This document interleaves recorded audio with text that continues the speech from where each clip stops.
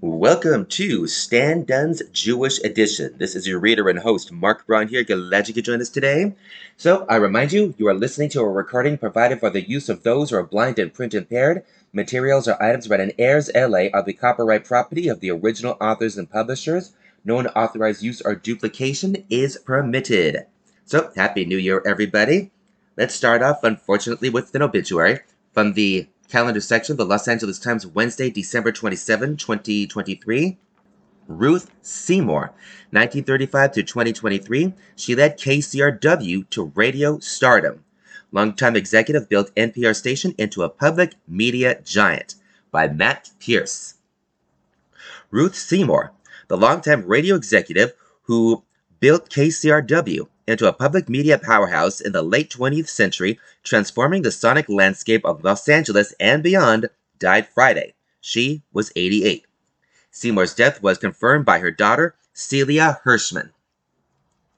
When Seymour arrived at KCRW FM 89.9 in 1997, the station was housed in an elementary school adjacent to Santa Monica College, where staff could hear the hum of the nation's oldest radio transmitter west of the Mississippi through the walls of the converted classrooms. The listenership at the time was just as modest, its numbers overshadowed by crosstown public radio peer KUSC FM 91.5. By the time Seymour retired as KCRW's general manager in 2010, after more than 30 years at the helm, the transmitter had been upgraded, the offices had moved across the street to SMC, and KCRW had become a cultural and intellectual trendsetter, not just for Angelenos, but also for public radio listeners across America. Seymour, a bohemian taskmaker with a keen eye for talent and often unrelenting standards, played a critical role in boosting the on-air careers of host and storyteller Ira Glass, This American Life, journalist Warren Only, Which Way LA and To the Point, satirist Harry Shearer, Le Show, literary critic Michael Silverblatt, Bookworm, and film critic Elvis Mitchell, The Treatment.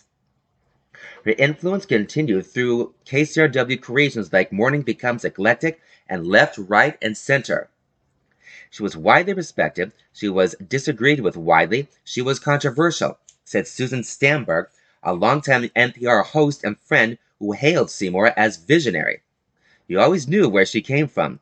She never hedged her words, and she always made an impact, positive or negative. Seymour's presence often was an exercise in contrasts.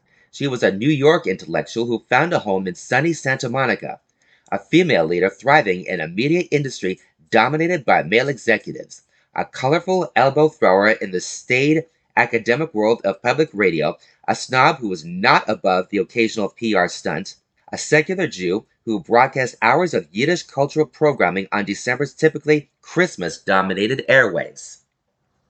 Seymour's 3-hour annual show celebrating Yiddishkeit, called Philosophers, Fiddlers, and Fools, launched in 1978 with a combination of music, stories, and Yiddish. It was quintessentially Seymour, quintessentially eccentric, and it landed. The program ended at "And All Things Considered" came on the air, Seymour recalled in an essay years later. The phones began to ring and ring and ring. They ran for hours. People waited until a line was free just to say thank you. Some were crying. Others wanted to tell their own story. Each call was emotional. We were a handful of individuals in a little bungalow inside a deserted schoolyard, stunned and overwhelmed by the response to the program. Seymour was born Ruth Epstein, the first of 3 last names she'd adopted in her life, on February 17, 1935, at Sydenham Hospital in Harlem, New York. Her father, Jack Epstein, was a Polish-born furrier. Her mother, Celia Gerlich, fled Poland after slapping a policeman in a dispute over some eggs, according to family lore. The pair met at New York's New School for Social Research and were active in the Workmen's Circle, a cooperative association of Jewish workers which led to lively debates about current events at the dinner table. They were my link to the word Yiddishkeit, a world that was being destroyed as I was growing up, Seymour recalled later. It was a world she would later resurrect over the airwaves. Seymour studied Hebrew and Yiddish at City College of New York under famous linguist Max Weinreich. There she met her future husband, prominent beat poet Jack Hirschman, marrying him in 1954 and adopting his last name. She rose to prominence under the name Ruth Hirschman and changed her last name to Seymour in honor of a relative later in life. It was a bohemian marriage that produced two children, Celia and David, and familial tours of duty at Dartmouth, Jack was a professor, UCLA, and across Europe. Counterculture was in the air, as was a bit of cultural celebrity. The family was friends with Anis Nin, Allen Ginsberg, and Leonard Cohen. Seymour, starting a career in radio journalism, conducted interviews by tape, but one day I threw my tape recorder into the Aegean and went off to live on a Greek island, she later told the Times. I gave up an interview with Jean-Paul Sartre when he won the Nobel Peace Prize to go to Greece and be an existentialist. My parents were a bit hedonistic and narcissistic and adventurous. The focus was not on the children, Celia Hirschman said. We were loved deeply, but the focus was on their experiences. That's a pretty unconventional life. Observing the family, songwriter Cohen called them four archipelagos, Hirschman said. The archipelagos drifted further apart. Ruth and Jack divorced in 1973. By then, she had taken a job as a program director at the left-wing Los Angeles radio station KPFK 90.7, producing programs on great artists. The station also aired tapes from the Symbionese Liberation Army, which had kidnapped Patricia Hearst. Her business partner, General Manager Will Lewis, said he created a program guide that welcomed all communications from any group, and we pledged to keep the information confidential. I felt obligated. Ruth didn't like the idea right away, said Lewis, who served time in jail for contempt of court for refusing to hand over the SLA tapes to law enforcement. After the pair were dumped by KPFK in some kind of intra-leftist purge, Seymour landed as general manager of KCRW in 1977 and brought along Lewis as a management consultant. It was a professional partnership that would last for more than 30 years. With the 1960s and its cultural revolutions and radical campaigns fading in the rear-view mirror, Seymour's fateful twist at KCRW was to repackage leftist cultural sensibilities for a merely leftist Santa Monica mainstream, plus a heavy dose of media savvy. The transmitter got upgraded, and the potential audience got way bigger. On came the talent, whom Seymour spotted: comedian Shearer, storyteller Joe Frank, generation of hipper disc jockeys. On came the eclectic and literary programming, drama and comedy, sometimes from Europe.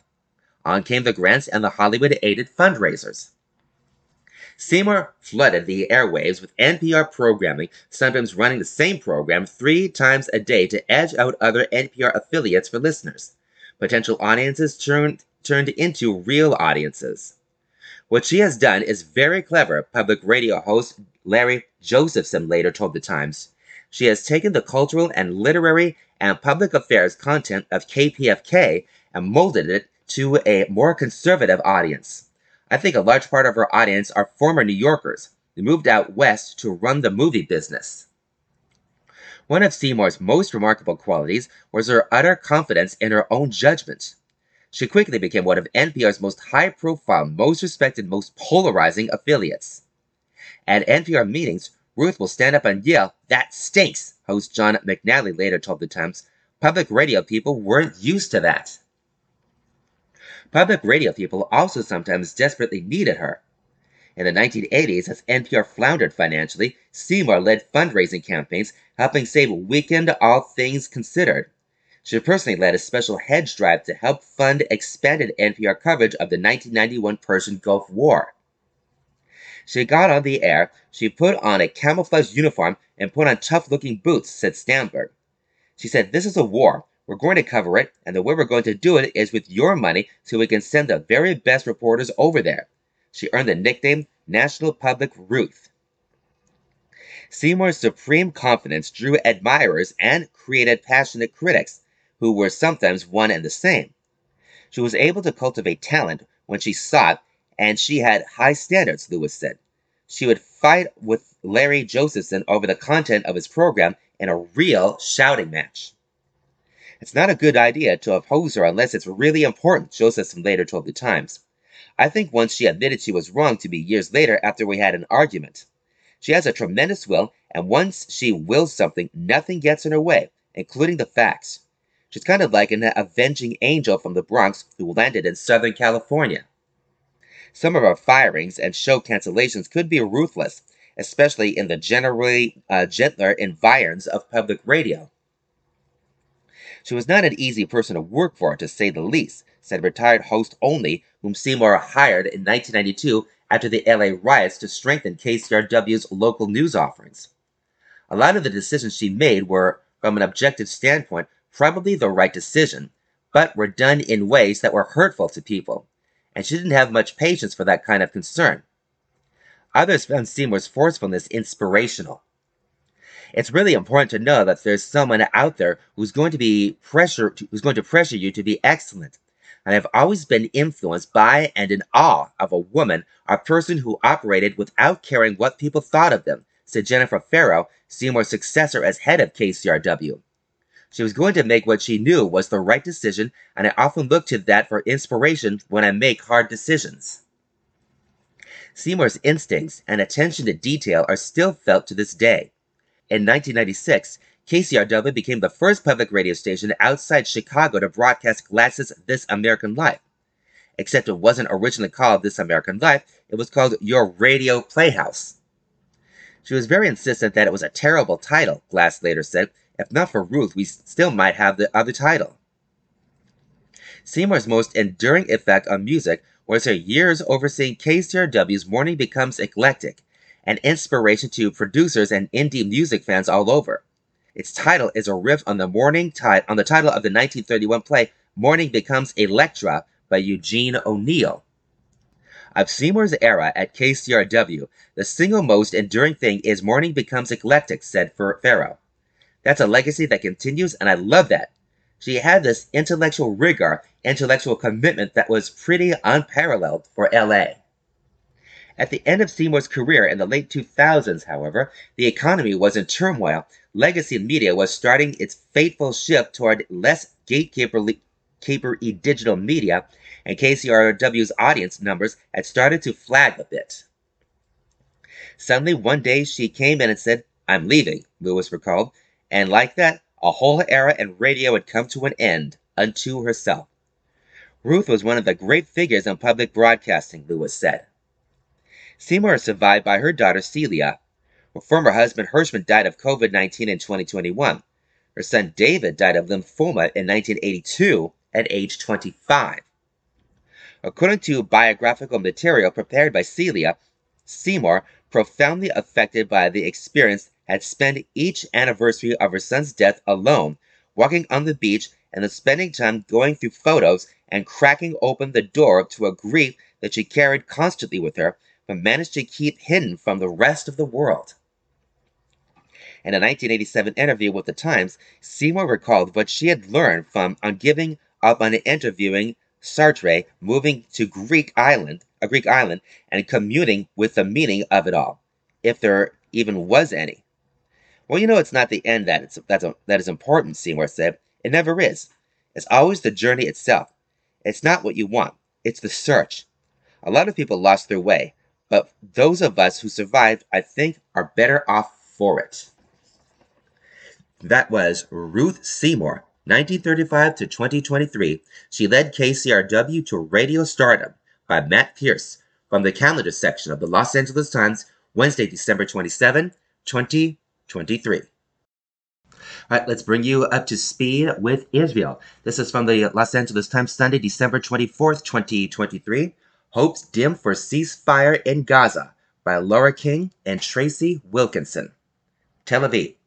The death toll in Gaza grows by the hour. International pressure on Israeli Prime Minister Benjamin Netanyahu steadily increases, and ordinary Israelis voice more and more frustration over the direction of the deadliest war yet against the Palestinian militant group Hamas.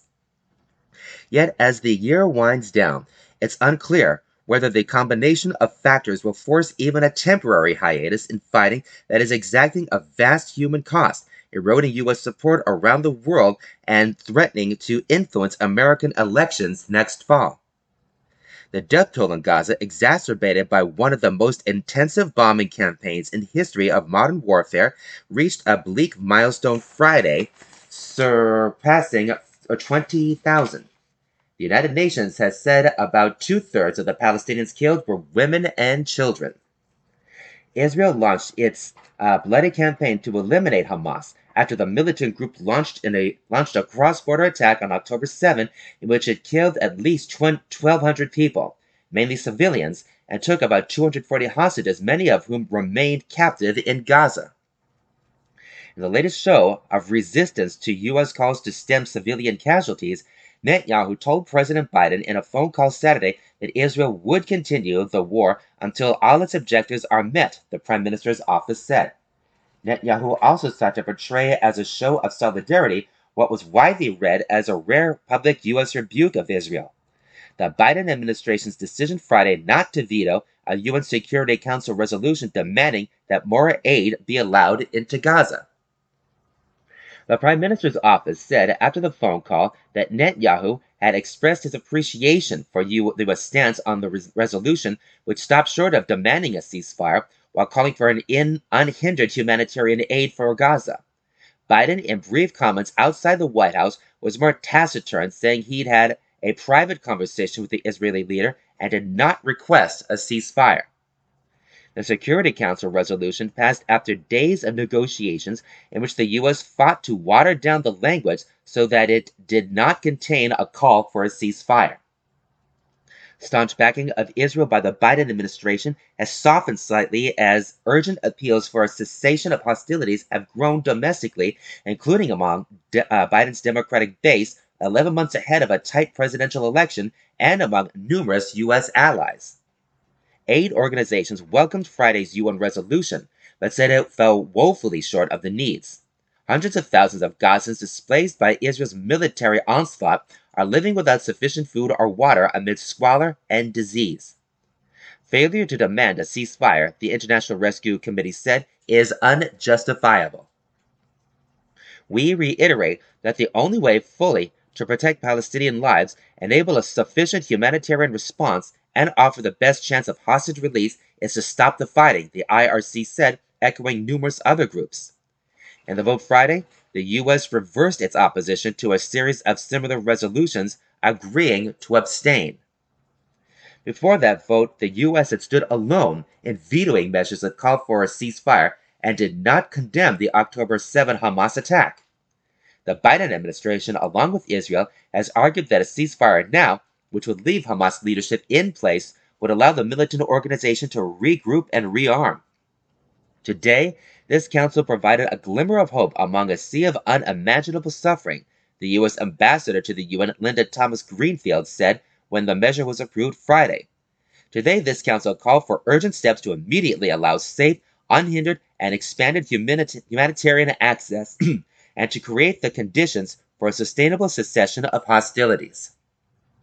Other Security Council members were angry that the U.S. could not be persuaded to go further. The closest previous example of the U.S. not siding with Israel at the UN came in the waning days of the Obama administration, when then UN Ambassador Samantha Power cast a first-ever abstention allowing approval of a Security Council resolution declaring Jewish settlements in the West Bank illegal. Though that resolution was in keeping with international law and has been U.S. policy for decades, the action grew anger from the Israeli government and some Republicans, including incoming President Trump. Today, however, demands for even a temporary ceasefire have not been accepted. A month has elapsed since the start of the last temporary truce. That week-long pause in fighting saw more than 100 hostages who were seized in Israel freed in exchange for about 3 times as many Palestinian prisoners. But with more than 100 hostages still held in Gaza, efforts to broker another swap have faltered. Hamas recently rejected an Israeli offer to again temporarily halt fighting if more hostages were released. Families of those held captive are pressing their ceasefire demands with greater desperation. On Saturday, a rainy, windy night in Tel Aviv, thousands of relatives and their supporters huddled under umbrellas, calling for the government to find a way to free their loved ones. "We will not stop until everyone returns," said attendee Sivan Cohen-Sabin. All of them. All of them. For Israel, the hostage crisis remains an open wound. The accidental fatal shooting December 15 by Israeli troops of 3 hostages inside Gaza set up an international uproar that has yet to die down. The Israeli military said the soldiers involved violate rules of engagement and would be disciplined. The 3 slain hostages, all in their 20s, had dramatically sought to signal their presence to Israeli troops, emerging shirtless and waving a makeshift flag. They even had managed to scrawl a message of Hebrew on the wall of a building, trying to alert the army to their presence. Meanwhile, in what has become a grim recurring ritual, Israel continues to identify those killed in the October 7 Hamas-led massacres who have died since captivity. The latest disclosed death was that of a 73-year-old dual citizen of Israel and the United States, Gadi Haggai. He was killed in the attack on his kibbutz in southern Israel, but militants took his body into Gaza and are still holding it, Israeli officials said Friday. On the Palestinian side, about 300 U.S. citizens, holders of green cards, or their close relatives remain trapped inside Gaza, the State Department has said, and frantic relatives continue to press to get them out. Israel's armed forces insist they are continuing to degrade Hamas militarily, but 11 weeks into the war, the oft-repeated goal of destroying the group's capabilities seems far away. Although the Israeli army has claimed to have killed a number of the group's senior commanders and has seized and razed at least one home belonging to Hamas chief Yahya Sinwar, he appears to remain at large and unscathed. In Israel, the conflict has created a political paradox. Surveys suggest most Israelis still support the war, but do not trust Netanyahu as a wartime leader. Many harbor doubts about whether his stated aim of crushing Hamas is achievable or question whether he will prioritize bringing captives home. Meanwhile, warnings are growing louder that Israel may miss out on a chance to free the hostages through a deal with Hamas if it continues to ignore international pressure for either a temporary truce or a longer-term halt to the fighting. "It's decision time," former Prime Minister Ehud Olmert wrote in an opinion piece last week in the Israeli newspaper Haaretz. A ceasefire with living hostages or a forced cessation of hostilities with dead ones. That was Hopes Dim for a Ceasefire in Gaza by Laura King and Tracy Wilkinson from the Los Angeles Times, Sunday, December 24th, 2023. Time staff writer King reported from Tel Aviv and Wilkinson from Washington. All right, continuing from the World section of the Los Angeles Times, Tuesday, December 26, 2023. Israel, Hamas not keen on plan to end war. Egypt's proposal comes as Netanyahu vows to expand fight in Gaza and militants continue rocket fire. By Sami Magdi, Najib Jabain, and Melanie Lidman. Cairo. Israel and Hamas on Monday gave cool public reception to an Egyptian proposal to end their bitter war. But the long-standing enemy stopped short of rejecting the plan altogether, raising the possibility of a new round of diplomacy to halt a devastating Israeli offensive in the Gaza Strip. The Egyptian plan calls for a phased hostage release and the formation of a Palestinian government of experts to administer the Gaza Strip and occupied West Bank, according to a senior Egyptian official and a European diplomat familiar with the proposal.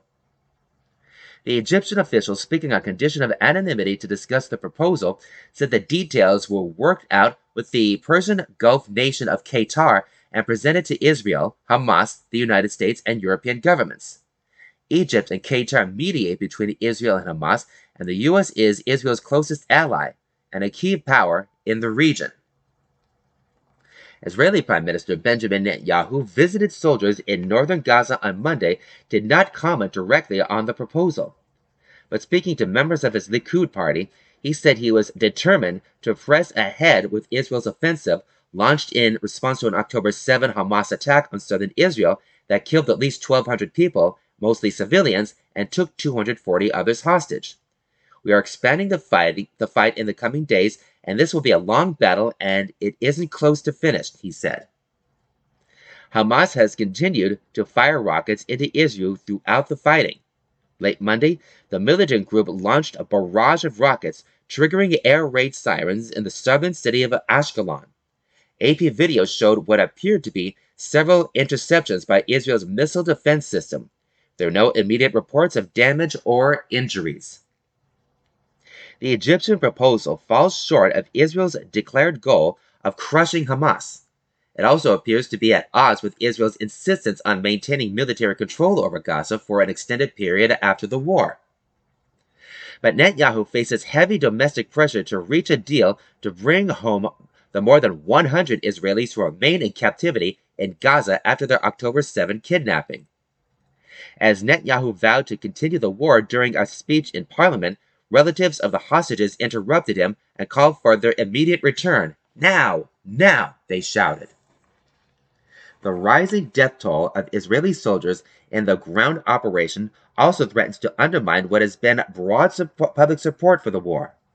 The Israeli military announced the deaths of 2 more soldiers Monday, bringing the total killed in the war to 156. Hamas did not officially react to the proposal. It remained unclear whether the Palestinian militant group would agree to relinquish power after controlling Gaza for the last 16 years.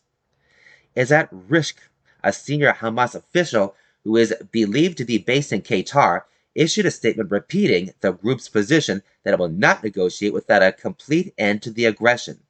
He said Hamas would not agree to a temporary or partial truce for a short period of time. Word of the proposal came as Israeli airstrikes heavily pounded central and southern Gaza. In the Mahazi refugee camp, rescue workers were still pulling bodies from the wreckage hours after a strike that killed at least 106 people, according to hospital records seen by the Associated Press, and as one of the deadliest of Israel's air campaign. The war has devastated large parts of Gaza, killing more than 20,600 Palestinians and displaced almost all of the territory's 2.3 million people. United Nations officials warn that a quarter of the population is starving under Israel's siege of the territory, which allows only a trickle of supplies in. Arriving aid trucks often are met by crowds of desperate people who, in some cases, have looted boxes of food and water. In the southern Gaza Strip, Hamas admitted to shooting dead a 13-year-old boy who was among a group of people who tried to seize aid from a truck. The shooting prompted a violent protest and rare public criticism of Hamas, which has shown little tolerance for dissent during its rule. Enraged relatives of the slain boy, Ahmed Burke, attempted to attack a police station. A relative, Moussa Burke, blamed Hamas for the killing in video comments circulated on social media, accusing the policeman of shooting the boy directly in his head. He said the family previously cooperated with Hamas to secure the border area with Egypt. He called for the policeman to be held accountable, warning the family would prevent any vehicles from passing through the area. The Egyptian proposal seeks to not only end the fighting, but also to lay out a plan for the day after. It calls for an initial ceasefire of up to 2 weeks during which Palestinian militants would free 40 to 50 hostages, among them women, the sick, and the elderly, in return for the release of 120 to 150 Palestinians from Israeli prisons, the Egyptian official said. At the same time, negotiations would continue on extending the ceasefire and the release of more hostages and bodies held by Palestinian militants, he said. Israeli officials estimate that 20 of the hostages have died or have been killed in captivity. Egypt and Qatar also would work with all Palestinian factions, including Hamas, to agree on the establishment of a government of experts, he said.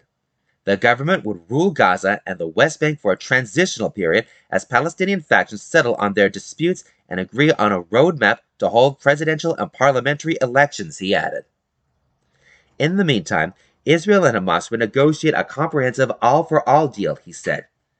This would include the release of all remaining hostages in return for all Palestinian prisoners in Israel, as well as the Israeli military's withdrawal from Gaza and the Palestinian militants' halting of rocket attacks into Israel.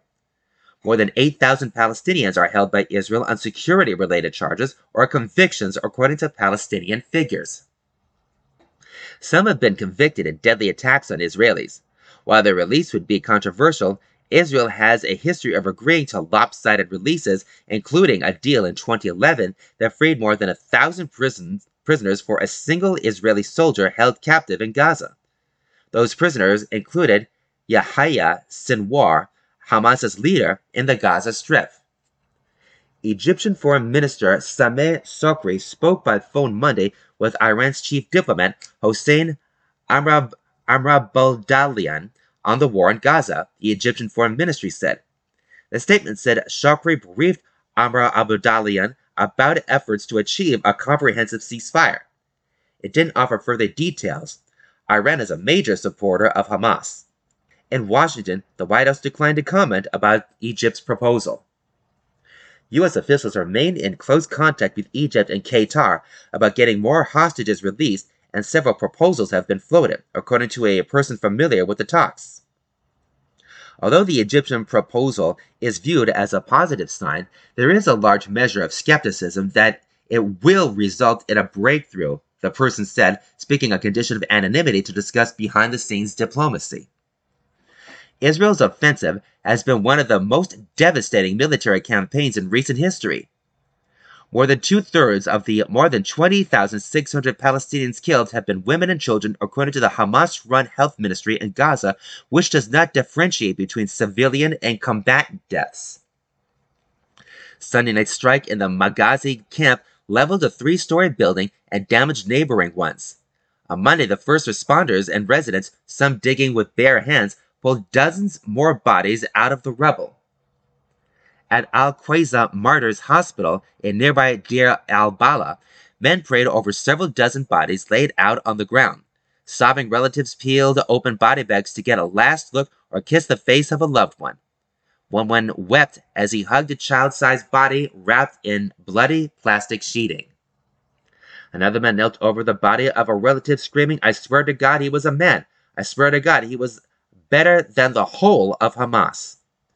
The bodies of 80 or more people killed in other strikes across the central Gaza were brought to the hospital from late Sunday to early Monday, hospital records show. Since Friday, 17 Israeli soldiers have been killed in combat, most in southern and central Gaza, an indication of the heavy fighting in and around the southern city of Khan Yunis. Late Monday, the Israeli army said it had discovered the stolen car of the family of an Israeli hostage, Samir al-Talalka, in a hospital compound in northern Gaza. Al-Talalka was among 3 hostages mistakenly shot dead by Israeli soldiers in Gaza this month. There has been widespread anger in Israel against Netanyahu's government, which many criticize for failing to protect civilians on October 7 and promoting policies that allow Hamas to gain strength over the years. Hamas has declined to accept responsibility for military and policy failures. That was Israel Hamas not keen on plan to end war by Sami Magdi, Najib Jobain, and Melanie Lidman from the World section of the Los Angeles Times, Tuesday, December 26, 2023. Magdi, Jobain, and Lidman write for the Associated Press and reported from Cairo, Rafah, Gaza Strip, and Tel Aviv, respectively. Right, here is another Israel story from the same World section of the Los Angeles Times, Tuesday, December 26, 2023. Iran says Israeli strike killed one of its generals in Syria, from the Associated Press. Beirut. An Israeli airstrike on Monday in Damascus neighborhood killed a high-ranking Iranian general, Iranian state media said. Iranian officials and allied militant groups in the region vowed revenge for the killing, but did not immediately launch any retaliatory strikes.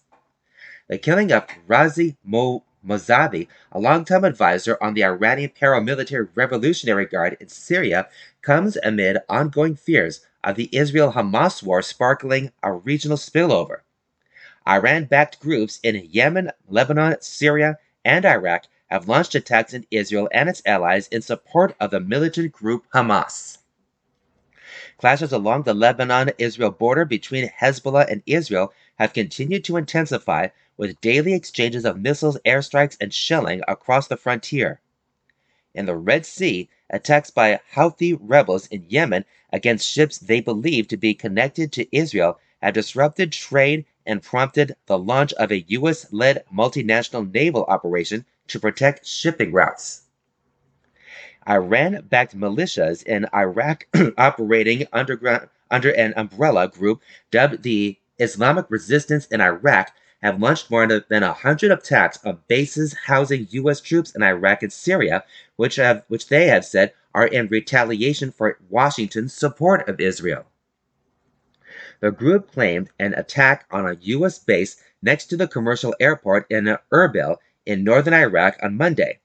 A U.S. military official speaking on condition of anonymity in accordance with regulations confirmed the attack and said it had caused injuries, but did not provide further details. Israeli strikes killed 2 other generals this month in Syria. Israel on Monday struck the Sayyida Zainab neighborhood located near a Shiite Muslim shrine, according to Iran's official Islamic Republic news agency, or IRNA, and the Britain-based opposition War Monitor's Syrian Observatory for Human Rights. IRNA described Mousavi as a close companion of General Qasem Soleimani, head of Iran's elite Quds force, who was slain in a U.S. drone strike in Iraq in January of 2020. Neither the Israeli military nor Syrian state media immediately issued a statement about Monday's attack. Israeli officials declined to comment. Iranian President Ibrahim Reza said in a statement that Mousavi was martyred while serving as an advisor for the resistance front, defending holy shrines in Syria as well as safeguarding Islamic ideals. He vowed that the Israeli regime will definitely pay for this crime. Hossein Akbari, Iran's ambassador to Syria, condemned the killing, saying that Mousavi was in Syria as a formal military advisor. Israel will definitely get a response to this crime at the right time and the right situation, said Akbari, speaking from Damascus. Though IRNA didn't provide other details about the attack, the Syrian Observatory for Human Rights said Israel's military targeted Mousavi after he entered a farm in the area, which allegedly was one of several offices for Hezbollah. The Lebanese militant group, alongside Iran and Russia, has helped keep President Bashar Assad's government in power throughout the Syrian conflict. Hezbollah, in a statement, called Mousavi one of the best brothers who worked to support the Islamic resistance in Lebanon for decades of his honorable life. Israel has carried out hundreds of strikes on targets in government-controlled parts of war-torn Syria in recent years. It doesn't usually acknowledge its airstrikes on Syria, but when it does, it says it's targeting Iranian-backed groups there that have backed Assad's government. That was Iran says Israeli strike killed one of its generals in Syria, from the Associated Press, out of the world section of the Los Angeles Times, Tuesday, December 26, 2023. All right, here's something else from the world section of the Los Angeles Times, Wednesday, December 27, 2023. Israel expands war to central Gaza refugee camps. The latest ground offensive threatens further bloodshed in urban areas crowded with displaced people, by Najib Jobain, Wafa Sharafa, and Sami Magdi. Rafah, Gaza Strip. Israeli forces on Tuesday expanded their ground offensive into urban refugee camps in central Gaza after bombarding the crowded Palestinian communities and ordering residents to evacuate. The Gaza Strip's main telecom provider announced another complete interruption of services in the besieged territory. The military's announcement of the new battle zone threatens further destruction in a war that Israel says will last for many months as it vows to crush the ruling militant group Hamas after its October 7 attack. Israeli forces have been engaged in heavy urban fighting in the northern Gaza and southern city of Khan Yunis, driving Palestinians into ever smaller areas in search of refuge. The U.S. said Israel's Minister for Strategic Affairs, Ron Dermer, was meeting with Secretary of State Anthony J. Blinken and National Security Advisor Jake Sullivan. Despite U.S. calls for Israel to curb civilian casualties and international pressures for a ceasefire, Israeli Prime Minister Benjamin Netanyahu said the military was deepening the fighting. "We say to the Hamas terrorists, we see you and we will get to you," Netanyahu said. Israel's offensive is one of the most devastating military campaigns in recent history. More than 20,900 Palestinians, two-thirds of them women and children, have been killed, according to the Hamas-run health ministry in Gaza, whose count doesn't differentiate between civilians and combatants. The agency said 240 people were killed over the last 24 hours. The United Nations Human Rights Office said the continued bombardment of central Gaza had claimed more than 100 Palestinian lives since Christmas Eve. The office noted that Israel had ordered some Gazans to move there. Israel said it would no longer grant automatic visas to UN employees and accused the world body of being complicit partners in Hamas's tactics. Government spokesman Eylon Levy said Israel would consider visa requests case by case. That could further limit aid efforts in Gaza. Residents of central Gaza described shelling and airstrikes shaking the Nusayrat, Maghazi, and Buray camps. The built-up towns hold Palestinians driven from their homes and what is now Israel during the 1948 war, along with their descendants. The bombing was very intense, Radwan Abu Shaita said by phone from Buray. The Israeli military ordered residents to evacuate a belt of territory the width of central Gaza, urging them to move to nearby Deir al-Balah. The UN Humanitarian Office said the area affected was home to nearly 90,000 people before the war and now shelters more than 61,000 displaced people, mostly from the north. The military later said it was operating in Buray and asserted that it had located a Hamas training camp. The telecom outage announced by Paltel follows similar outages through much of the war. NetBlocks, a group that tracks internet outages, confirmed that network connectivity in Gaza was disruptive again and likely to leave most residents offline. Senior Hamas official Osama Hamdan said several countries have sent proposals to resolve the conflict following news of an Egyptian proposal that would include a transitional Palestinian government in Gaza and the occupied West Bank. He did not offer details of the proposal. Defense Minister Yoav Gallant said Israel faces a multi-arena war on 7 fronts: Gaza and the West Bank, Lebanon, Syria, Iraq, Yemen, and Iran. We have responded and acted already on 6 of these, he told the Parliamentary Foreign Affairs and Defense Committee. Iranian-backed militia groups around the region have stepped up attacks in support of Hamas. In Iraq, such militias carried out a drone strike on a U.S. base in Erbil on Monday, wounding 3 American service members, according to U.S. officials. In response, U.S. warplanes hit 3 locations in Iraq connected to a main militia, Kataib Hezbollah. Almost daily, Hezbollah and Israel exchange missiles, airstrikes, and shelling across the Israeli-Lebanese border.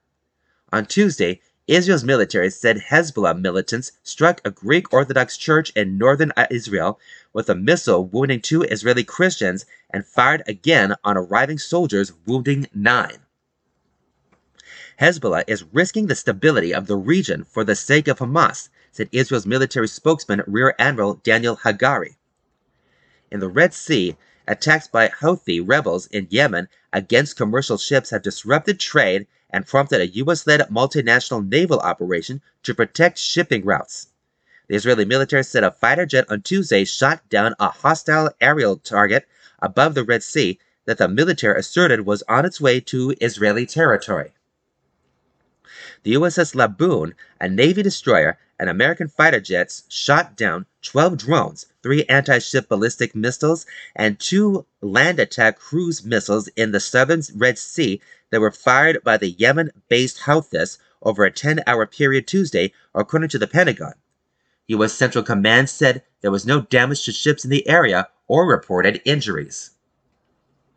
More than 85% of Gaza's 2.3 million people have been driven from their homes.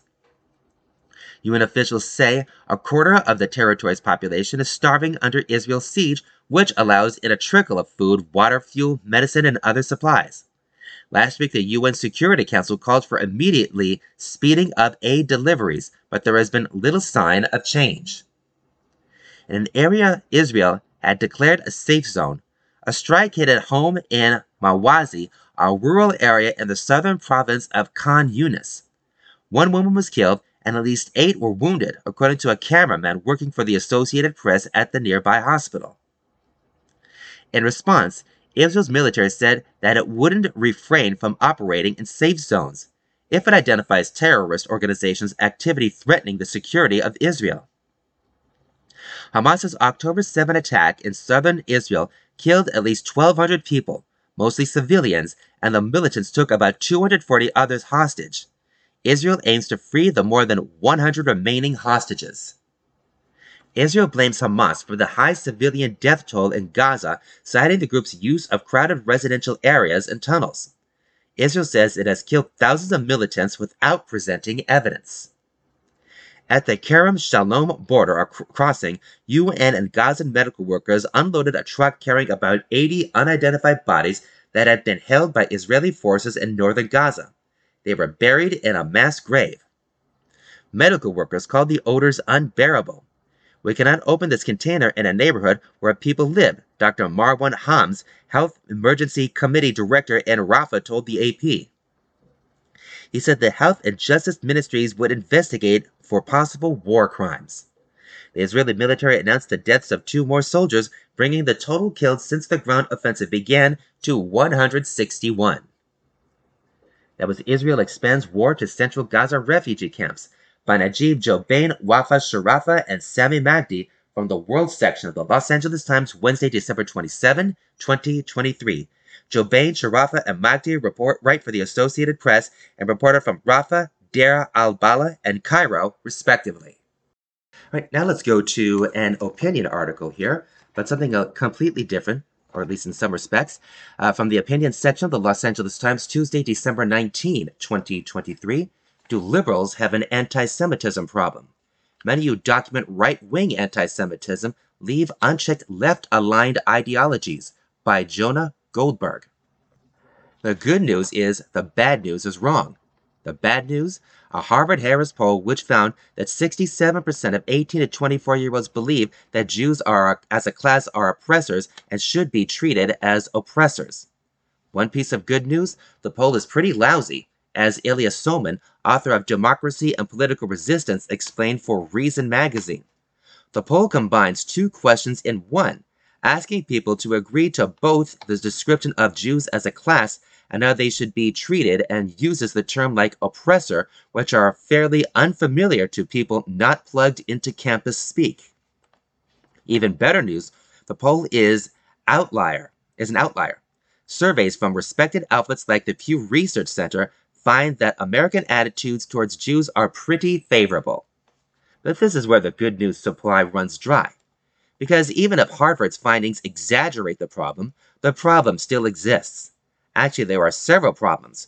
Rising anti-Semitism in the U.S., particularly among young people, and, not unrelatedly, a depressing amount of both general ignorance and highly cultivated ignorance.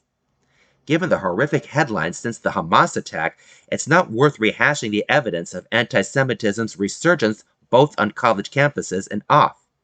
In October, FBI Director Christopher Wray testified that anti-Semitism was reaching historic levels, with fully 60% of religious hate crimes being committed against 2.4% of the population. As for general ignorance, an Economist YouGov poll finds that 1 in 5 18 to 29-year-olds believe the Holocaust is a myth. An additional 30% say they don't know if it is. One way to look at this is to just throw this on the pile with other depressing findings of widespread ignorance about things that have nothing to do with Jews. Half of Americans cannot name the 3 branches of the U.S. government. Social media surely plays a big role. While it's true that bad actors at home and abroad have been pumping anti-Semitic sewage onto kids' screens for a while now, it's worth keeping in mind that digital iconoclasms, tearing down any established truths, and conspiratorialism are rampant on the internet. A quarter of Europeans and twice as many Russians think the moon landing was faked. Nearly a fifth of young Americans agree. Still, The Economist found that most older Americans know the Holocaust happened. In other words, young people are a particular problem. Which brings us to the cultivated ignorance, i.e. the deliberate encouragement of anti-Jewish bigotry by various institutions and influencers. The right has a well-publicized anti-Semitism problem. The GOP frontrunner famously dined with anti-Semites Kanye West and Nick Fuentes. Various new right and alt-right gargoyles indulged in anti-Jewish and anti-Israel rhetoric from their internet perches. Those voices are grotesque, but the power of left-aligned academics and activists shouldn't be underestimated. While groups like the Anti-Defamation League, Southern Poverty Law Center, and the various elite media outlets that rely on them as authoritative sources have covered right-wing anti-Semitism zealously, they have allowed the intellectual poison of anti-colonial and anti-oppressor ideology to go unchecked. This ideology takes it as a given that Jews, Zionists, Israelis, pick your label, are indeed oppressors. This framing is seductive for young people. For instance, UC Berkeley political scientist Ron Hassner recently conducted a small survey of college students on issues related to Israel. Most students, 86%, supported the popular chant "From the river to the sea, Palestine will be free." But nearly half, 47%, could name the river or the sea in the chant. Some guessed that the river was the Nile or Euphrates, that the sea was the Atlantic or Caribbean. 10% thought Yasser Arafat was the first prime minister of Israel. It's fine to condemn both sides, I do, but the shock of decent liberals and progressives at the explosion of anti-Semitism in the wake of Hamas's attack is testament to the delinquency of the left-wing elites running academic and cultural institutions. When professors and students celebrate a pogrom and administrators find themselves tongue-tied about condemning murder or the harassment of Jews on their own campuses, complacency becomes oblivious. One last piece of good news. When Hassner's researchers explained basic facts to the students who enthusiastically embraced From the River to the Sea, many of them changed their views. Yes, this survey illustrates the failures of the center-left. It also shows they can remedy them if they want to. That was Do Liberals Have an Anti-Semitism Problem by Jonah Goldberg, from the opinion section of the Los Angeles Times, Tuesday, December 19, 2023. All right, now here's something from the weekend section of the Los Angeles Times, Sunday, December 24th, 2023. Love has kept them together for 82 years. Jack and Carla Weingarten share Secret to a Long, Happy Life by Kaylin Brown. As a lively group of elderly women scurried onto a shuttle for a shopping day on a recent Tuesday afternoon, Carla and Jack Weingarten could be found snuggling under a blanket inside their Los Angeles apartment watching I Love Lucy episodes on repeat. Carla, who was 100, and Jack, who turned 105 on Christmas Day, used to look forward to their retirement community's weekly outings. But these days, they prefer a more laid-back afternoon, sitting side by side in their recliner chairs and watching one of Carla's favorite shows. Jack mostly just listens because he's lost much of his vision. As they hold hands for hours. In August, Carla and Jack celebrated a major milestone, 82 years of marriage. "We're very lucky," said Carla, who has short-term memory loss. Then she leaned over toward her husband to encourage him to chime in. "Yeah," he said in agreement, before kissing her hand tenderly. Jack, whose speech and memory have faded in recent years, used to tell their two sons that the key to a healthy marriage is the man always having the last word. "Yes, dear." Jack doesn't talk much nowadays, but when he does, he's typically calling out for Carla or telling her that he loves her multiple times a day. "I love you too, Jackie," he always responds. An estimated 17,000 centenarians live in California, with nearly 6,500 of them in Los Angeles County, according to the California Department of Finance. The number gets even smaller, roughly 25% as estimated by the Census Bureau's American Community Survey, when it comes to how many Californians aged 90 and up are still married. According to the Guinness World Records, the longest documented marriage in the world is 86 years. In other words, Carla and Jack's long-lasting relationship is something of an anomaly. The couple's Hollywood-like love story began in Vienna, where Jack and Carla had been neighbors and family friends since they were kids. Their families also attended the same synagogue, though they didn't pay much attention to each other during the 5-year age difference. The family story goes like this. Around 1936, a teenage Jack moved to what was then known as Mandatory Palestine on the advice of a teacher because anti-Semitism was rapidly rising in Austria and neighboring Germany. Carla fled there a few years later during World War II. Her father thought she'd be safest there because she spoke Hebrew. He'd later be killed in a concentration camp along with her mother, younger brother, and grandparents. Before Carla left Austria, Jack's mother asked her to give him a letter. His mother didn't know exactly where he was living, but she hoped Carla would find him. Soon after she arrived, Carla ran into one of Jack's childhood friends who told her where he was, and they reunited. Carla doesn't remember what she thought of Jack when she saw him again, but his reaction was laced with the charming sense of humor he's known for, according to their sons. "You look a lot better now," Jack said to a 17-year-old Carla, knowing that she didn't have any family or resources at the time. Jack told her, "Don't worry, I'll take care of you," and he suggested they get married. They tied the knot on August 12, 1941, and had their first son Joel 4 years later, and their second son Henry in 1950. The young family moved to New York City in 1958 and made their way to Los Angeles a few months later. Jack worked for a children's apparel company, which he eventually took over, while Carla worked as a seamstress and pattern maker. She also taught sewing classes in their garage.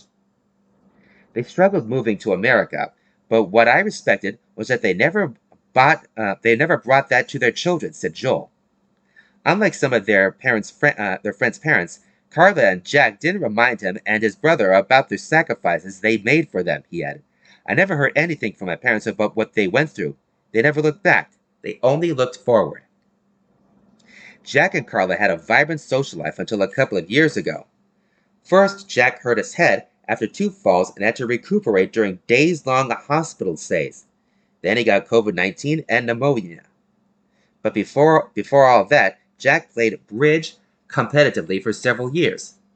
He and Carla would go to every social event at their independent living community and encouraged others to attend. If there was a dance floor, they were always on it. "They're such a loved couple here," said Deborah Rivera, the community's business manager.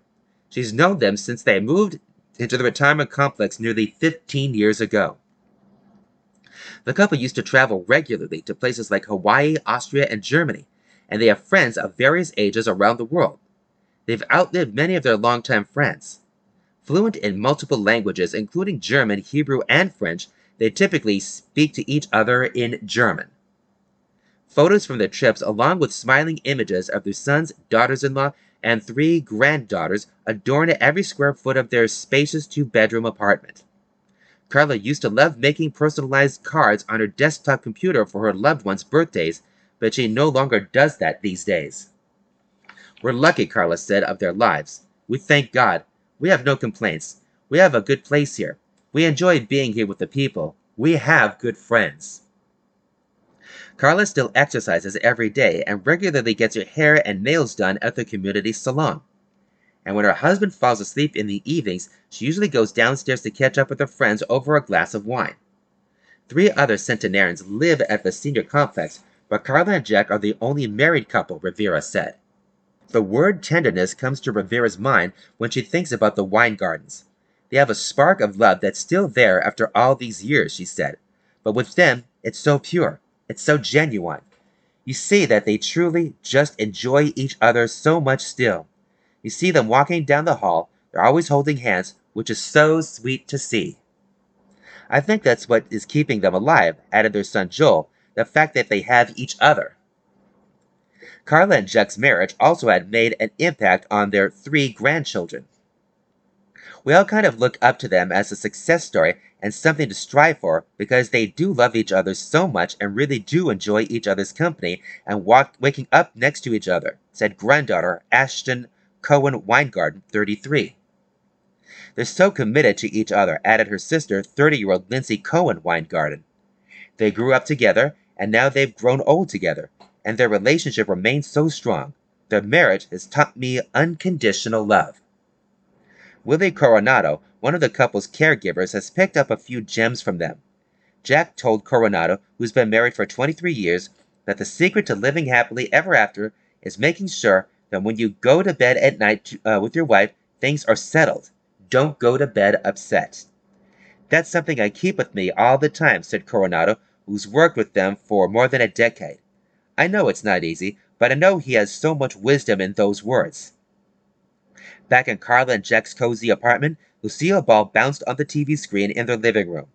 While the housekeeper tidied up their bedroom and a caretaker prepared their lunch, Jack began drifting off to sleep as he and his wife held hands.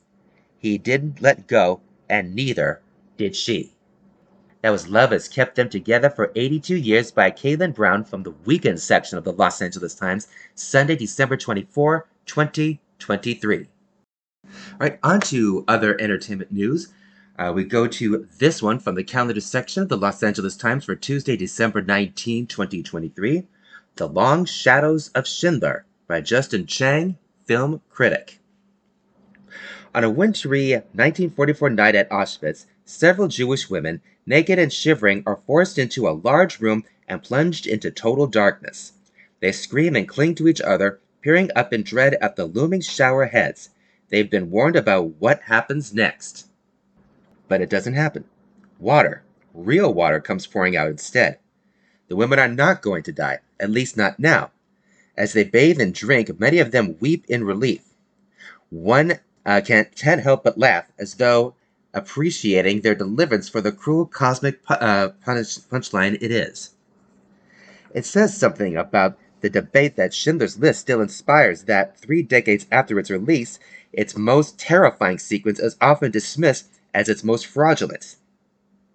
Some version of this rush with death really did befall some of the Jewish women who worked for Oskar Schindler, the German industrialist and Nazi Party member whose rescue of more than 1,100 Jews during the Holocaust is memorialized in Steven Spielberg's 1993 film. Bound for Schindler's new munitions factory in Brunlitz is what is now the Czech Republic. The women were sent to Auschwitz for an inspection stopover that not all of them survived. Even so, the shower episode has been referenced in survivor testimony. I remember after they shaved my head, we were put in a dark room and cold water came out, said Rena Finder, one of the Schindler Juden, in a 2018 interview with the Times. But for the sharpest critics of Schindler's List, the moral bankruptcy of the shower scene had little to do with its basis in fact and everything to do with Spielberg's manipulative intent. With unconscionable virtuosity, the filmmaker, still best known for the escapist thrills of Jaws and Raiders of the Lost Ark, had exploited the gas chambers, the grim apotheosis of the Nazi death machine, for a moment of cheap, borderline pornographic suspense. He had, critics argued, turned Auschwitz into the staging ground for another classically Spielbergian miracle. One could found a religion on the transformation of Zyklon B into running water. Critic Jay Hoberman wrote witheringly in his Village Voice review, an early pen amid an avalanche of critical praise. For Hoberman and others, that scene was merely the most egregious of Schindler's List's many reversals. Here was an ostensible epic of Jewish suffering and survival, but one centered on the perspectives of two uniquely charismatic Nazis, Oskar Schindler, Liam Neeson, and Amon Geth, Ralph Fiennes, the monstrous SS commandant whom Schindler cajoles, bribes, and ultimately outwits. The list is life, we hear from Schindler's trusted accountant, Yitzhak Stern, Ben Kingsley. Never mind that during the Holocaust, a list of Jewish names meant unambiguous death. To paraphrase a damning quote from Stanley Kubrick, here was a picture that honored 1,200 Jews who lived, and therefore couldn't possibly be a truthful representation of the 6 million who died. But how to represent the unrepresentable? Years earlier, filmmaker Claude Lanzmann had already decided that you couldn't, and his 1985 documentary Shoah made the most convincing possible case. Wholly refusing the nonfiction tropes of reenactment and reconstruction, conventions by which even the toughest subject can be made digestible, Lanzmann's film instead endlessly circled what Holocaust survivor Emil Fackenheim called the presence of an absence. By focusing methodically on survivors in the present, Lanzmann hadn't really made a film about the Holocaust. He made a film about the void the Holocaust left behind. And so the extraordinary success of Schindler's List, arriving some 8 years after Shoah, was as much a violation of Landsman's first principle as it was a rewriting of conventional Hollywood wisdom about what a movie could and could not show. Defying his own early doubters, Spielberg proved that you could make a roundly popular film, an audience hit, a critic's darling, a surefire Oscar winner, and a future educational tool about the defining human catastrophe of the 20th century. You could render unspeakable atrocities in stark, harrowing, but ultimately bearable and inevitably sanitized terms. You could, while purporting to tell a story drawn from true events, lead your characters through meticulous recreations of a ghetto, a concentration camp, and yes, a gas chamber, and still bring them out of it in time to discover a measure of uplift on the other side. Did Spielberg's characteristic emphasis on the positive, his desire to tell a story of unlikely heroism, perseverance, and courage, amount to a form of artistic denialism, a failure to confront the full horrific magnitude of the Holocaust in cinematic terms? To ask the question is to assume that such a confrontation is even possible. And it raises still more questions that Schindler's List and the many Holocaust dramas that followed it can help us answer. What do we want or expect from cinematic treatments of history? What is an artist-appropriate response to the Holocaust? Theodore W. Adorno's famous declaration that to write poetry after Auschwitz is barbaric notwithstanding. Must a filmmaker's obligation to history always supersede their prerogative to entertain? And Schindler's List, it's worth acknowledging, is inordinately, at times almost indecently entertaining. 30 years later, it remains, even at 3 hours, as crackling and propulsive a narrative as any Spielberg has ever rattled off. John Williams' keening, consoling violins can still make you weep, and make you loathe yourself a bit for weeping. Janusz Kaminski's nimble black and white cinematography evokes the stark, battered realisms of 1940s photos, but it also isn't afraid to bathe Neeson's Schindler in a sheen of old Hollywood glamour. Nor does the movie shy away from making an indelible screen villain out of Fiennes's Geth, who terrorizes his Jewish prisoners in ways both intimately personal and horrifically arbitrary. Spielberg would later achieve a more conflicted reckoning with his own Jewish identity in Munich, his anguished 2005 thriller about the Israeli-Palestinian conflict. But in Schindler's List, the Jews themselves seize the screen only fittingly. In a famous 1994 Village Voice symposium on Schindler's List, Art Spiegelman, the author of the Holocaust-themed graphic novel Maus, M-A-U-S, wrote that the movie refracts the Holocaust through a central image of a righteous Gentile and a world of Jewish bit players and extras. These bit players work, whisper, chatter, laugh, philosophize, run, hide, weep, lament, and survive, sometimes as an undifferentiated human blur, and sometimes with great individual vividness. One of the movie's most memorable survivors, Haja Dressner, is played by Miri Fabian, a survivor herself. Upon the movie's release, more than a few critics argued that some of Spielberg's Jews veered perilously close to anti-Semitic caricature. The ones we see hiding jewels and other valuables during a Nazi raid, or the ones dealing black market goods in the pews of a Catholic church. But then, the very act and art of deal-making you soon realize is fundamental to Oskar Schindler's story, which is, after all, the story of a German war profiteer. Spielberg is tickled by the grifter in Schindler, the wily operator who sets out to amass a fortune on the backs of Polish Jewish workers, only to then spend that same fortune to save as many of those workers as possible.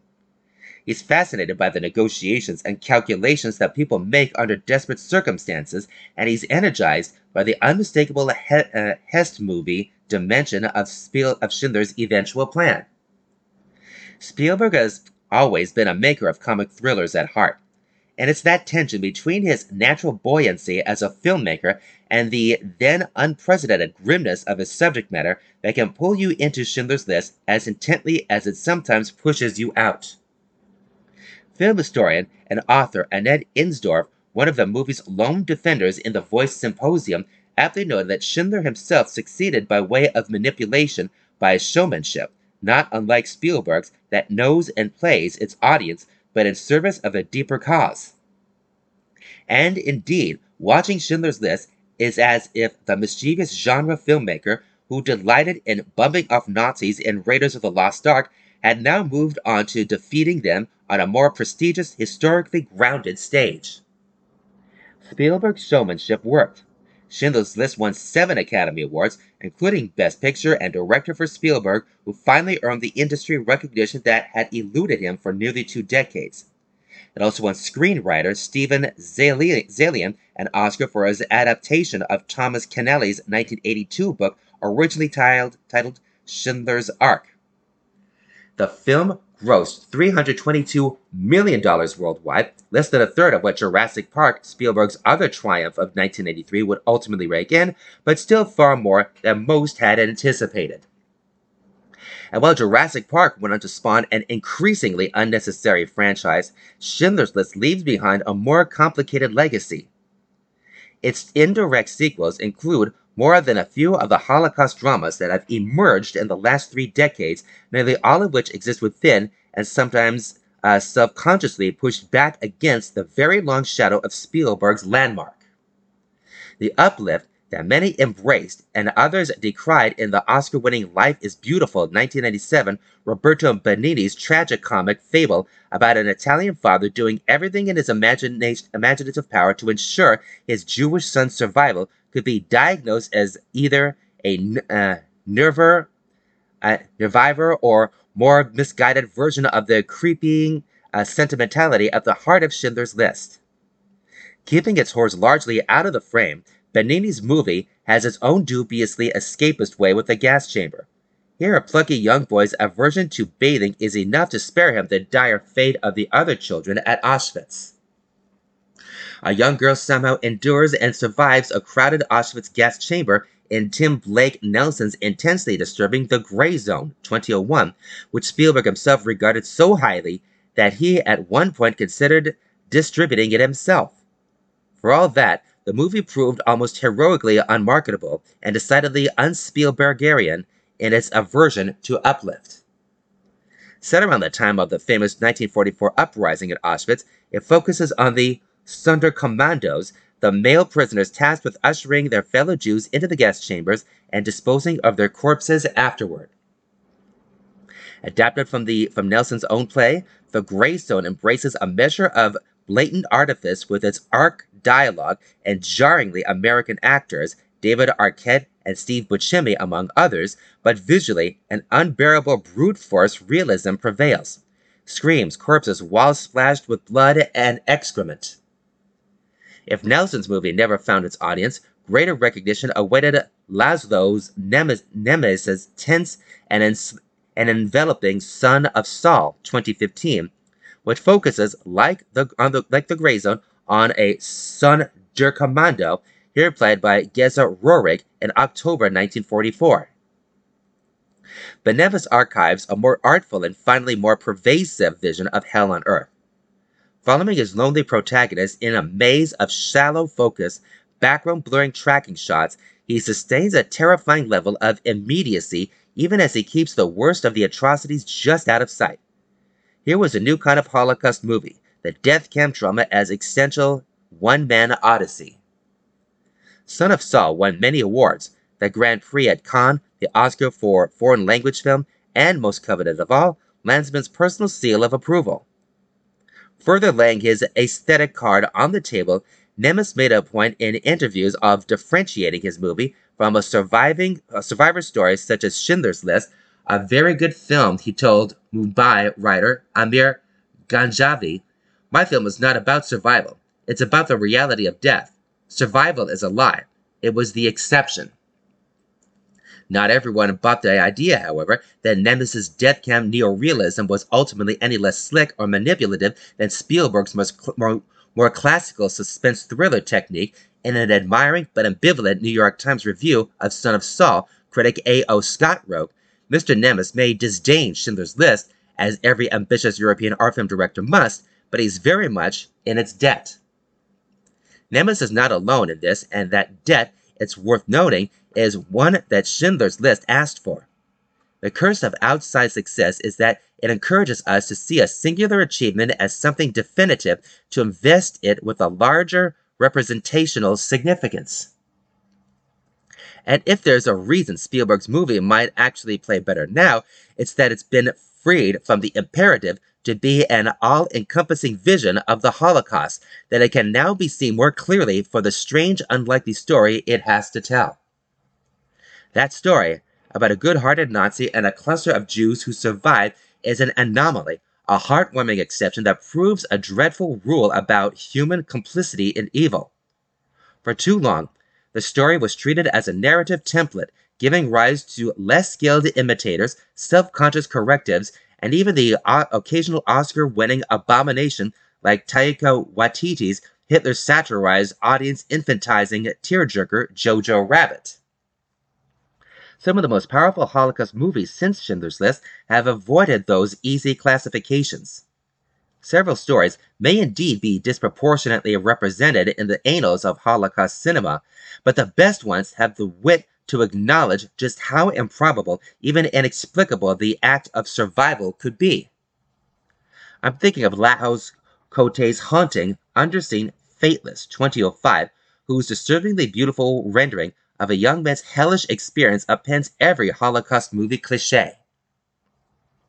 I'm also thinking of Roman Polanski's The Pianist 2002, in which the director's own experience of fleeing the Krakow ghetto as a child gave him a uniquely personal, even darkly comical perspective of the life of survivor Vladislav Spilman. The radical deliberation of Polanski's framing, emphasizing Spillman's helplessness at every turn, disgraces the usual bromidas about the triumph of the human spirit, as does Adrien Brody's still astonishing performance. If anything unites the two significant new Holocaust movies that have emerged this year, it's that they both approach their subject with unusual aesthetic and ethical rigor, and without much use for narratives of survival. Opening in Los Angeles theaters next month is Steve McQueen's monumental documentary Occupied City, which slowly recounts the destruction of the Jews in German-occupied Amsterdam. The film's great formal coup is to lead us on a tour of the city, explaining to us what happened on this block and in that building, but always showing us Amsterdam in the present day, never in the past. Not unlike Shoah, an influence buried in every atom, Occupied City leaves us to imagine horrors that ultimately defeat the imagination. A different kind of restraint is employed in Jonathan Glazer's The Zone of Interest, now in theaters, a coolly damning, formally exacting drama about a Nazi family led by real-life SS commandant Rudolf Haas living next door to the gates of Auschwitz. Loosely inspired by Martin Amis's 2014 novel, it's a portrait of everyday evil from the inside. It brings us just close enough that we can hear the screams and the gunfire and perhaps even smell the smoke. It also plays, as some have pointed out, like a responsible version of 2008's ill-advised The Boy in the Striped Pajamas. This willingness to approach atrocity from a side angle, to make points through quiet implication rather than full-blown confrontation, rests on certain expectations. It assumes a viewer's basic familiarity with the history and iconography of the Holocaust, a familiarity that rests in part on depictions and recreations we've seen in movies like Schindler's List. What makes The Zone of Interest so radical in its means is that it seeks not to perpetuate those images, but rather to defamiliarize them, to cancel them out. The less we see of them, Glazer seems to argue, the more they might actually retain their power to disturb. The ending of The Zone of Interest, which I won't reveal here, dovetails with that of Schindler's List in ways that are all the more fascinating for being unintended. Here, in two different movies, are two fictional depictions of real-life Nazis, both suddenly confronted with the consequences of their actions and a brief glimpse of how history will regard them. One man saved Jewish lives, and some of us may flatter ourselves into thinking we'd follow his example under similar circumstances. The other man is an efficiency expert of death and he holds up a mirror to the human capacity for unchecked, unexamined evil. Both their stories are worth telling, pondering, and remembering. Neither one can or should claim to be called definitive. I hope that the great numbers that are going to see Schindler's List will have their curiosity piqued about what was lost, Professor and author James Young wrote in the 1994 symposium. But I fear that they will come away saddened now that they have seen the last word on the Holocaust. At the time, it surely did offer the last word. 30 years later, though it's clear that Schindler's List has begun rather than ended a conversation, it has even invited its own sharpest rebukes. That alone may be its most meaningful and valuable legacy. That was The Long Shadows of Schindler by Justin Chang, film critic, from the calendar section of the Los Angeles Times, Tuesday, December 19, 2023. And now we come to an article from the calendar section of the Los Angeles Times, Friday, December 22nd, 2023, on the one and only Barbra Streisand. This is called Keeping It Together. She hopes for single buyer for a huge Streisand collection by Julia Carmel. Countless iterations of Barbra Streisand currently occupy 6 storage lockers in the Coachella Valley. Sandwiched between corrugated metal walls and hefty layers of dust, the star's iconic profile graces thousands of items ranging from posters and record jackets to clocks and nesting dolls. It's not unusual for Streisand to be everywhere. She has sold 68.5 million albums over the course of her career as one of just 24 people to have completed an EGOT. She's currently promoting her new memoir, My Name is Barbara, and infiltrating households through the news, public radio, late-night TV, and plenty of magazines. But these Barbras, the ones in the desert, are part of Louis Papalassa's personal collection. Lou, who discovered Streisand in 1963 on The Mike Douglas Show, spent the last 60 years buying a myriad of items related to the iconic performer. But when Lou died earlier this year, his youngest daughter, Mara, inherited what's known to be the world's largest collection of Streisand memorabilia.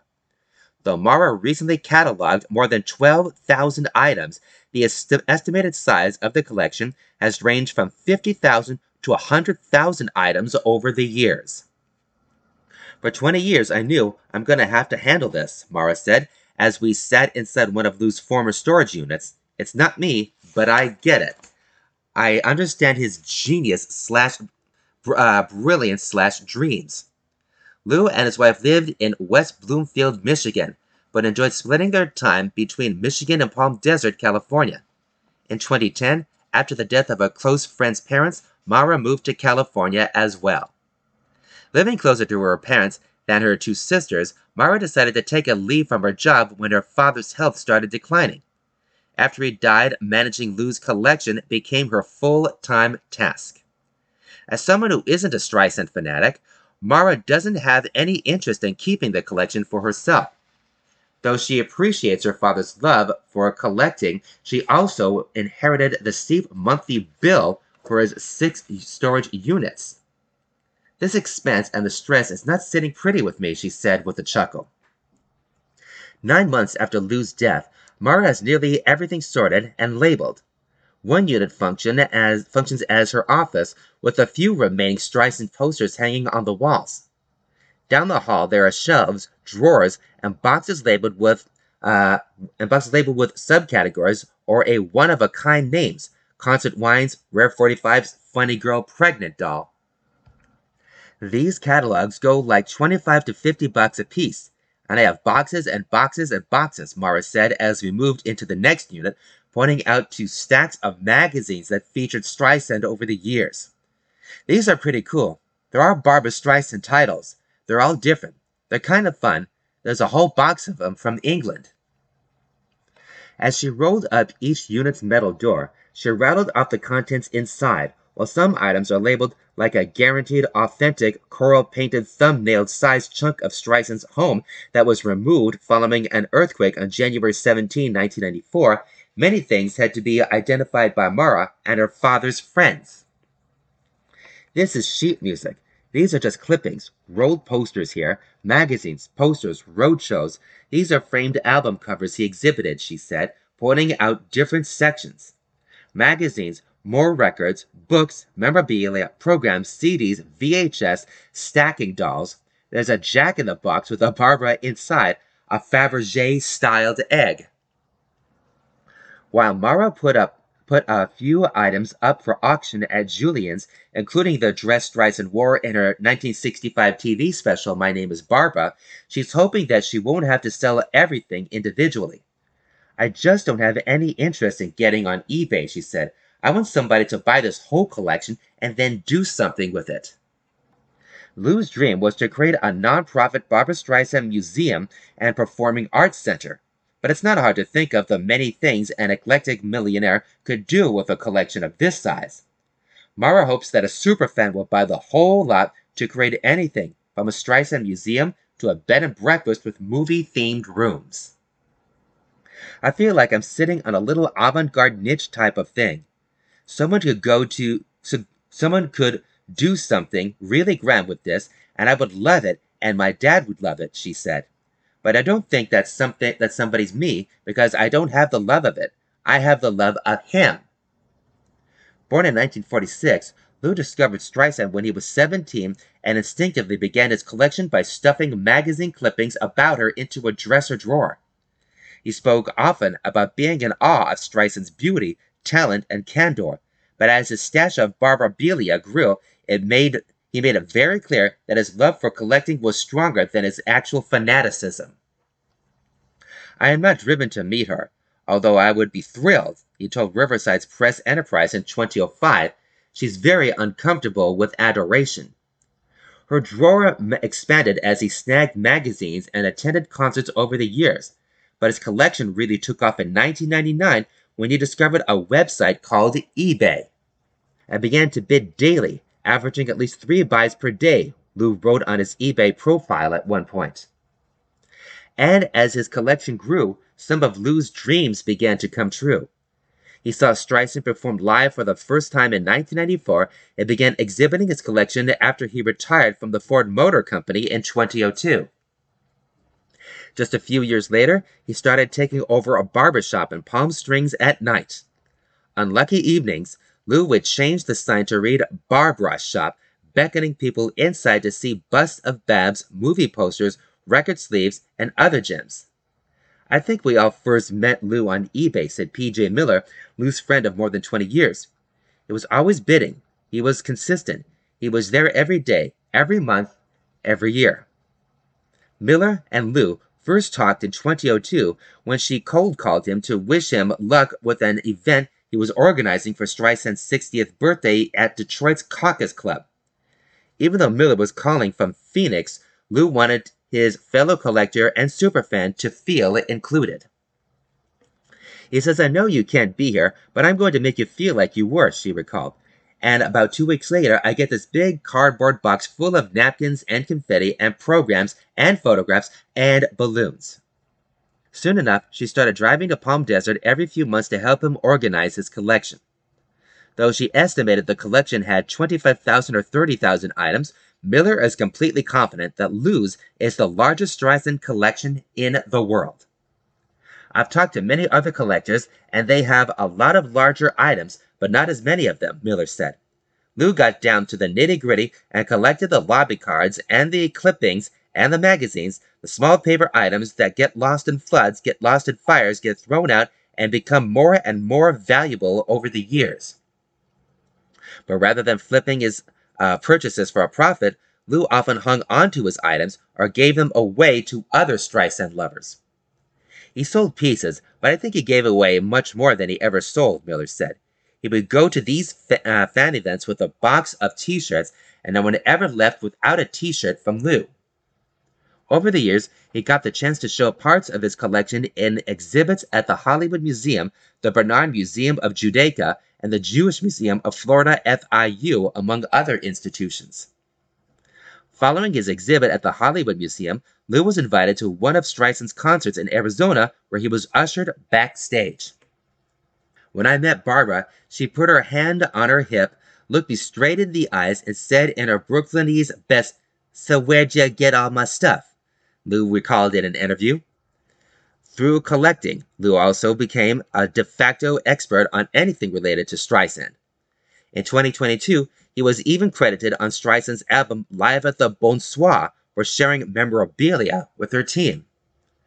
Perhaps Streisand would be interested in buying the collection back herself.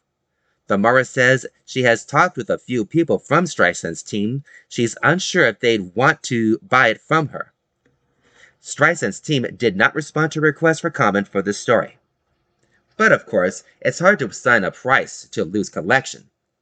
Donating the whole thing to a nonprofit is always an option, but Mara and her family hope to recoup some of the costs that went into the collecting and housing all of these items. I've done an enormous amount of work for this whole year. There's an enormous amount spent on storage over the years. There's an enormous amount spent on the purchases, Mara said.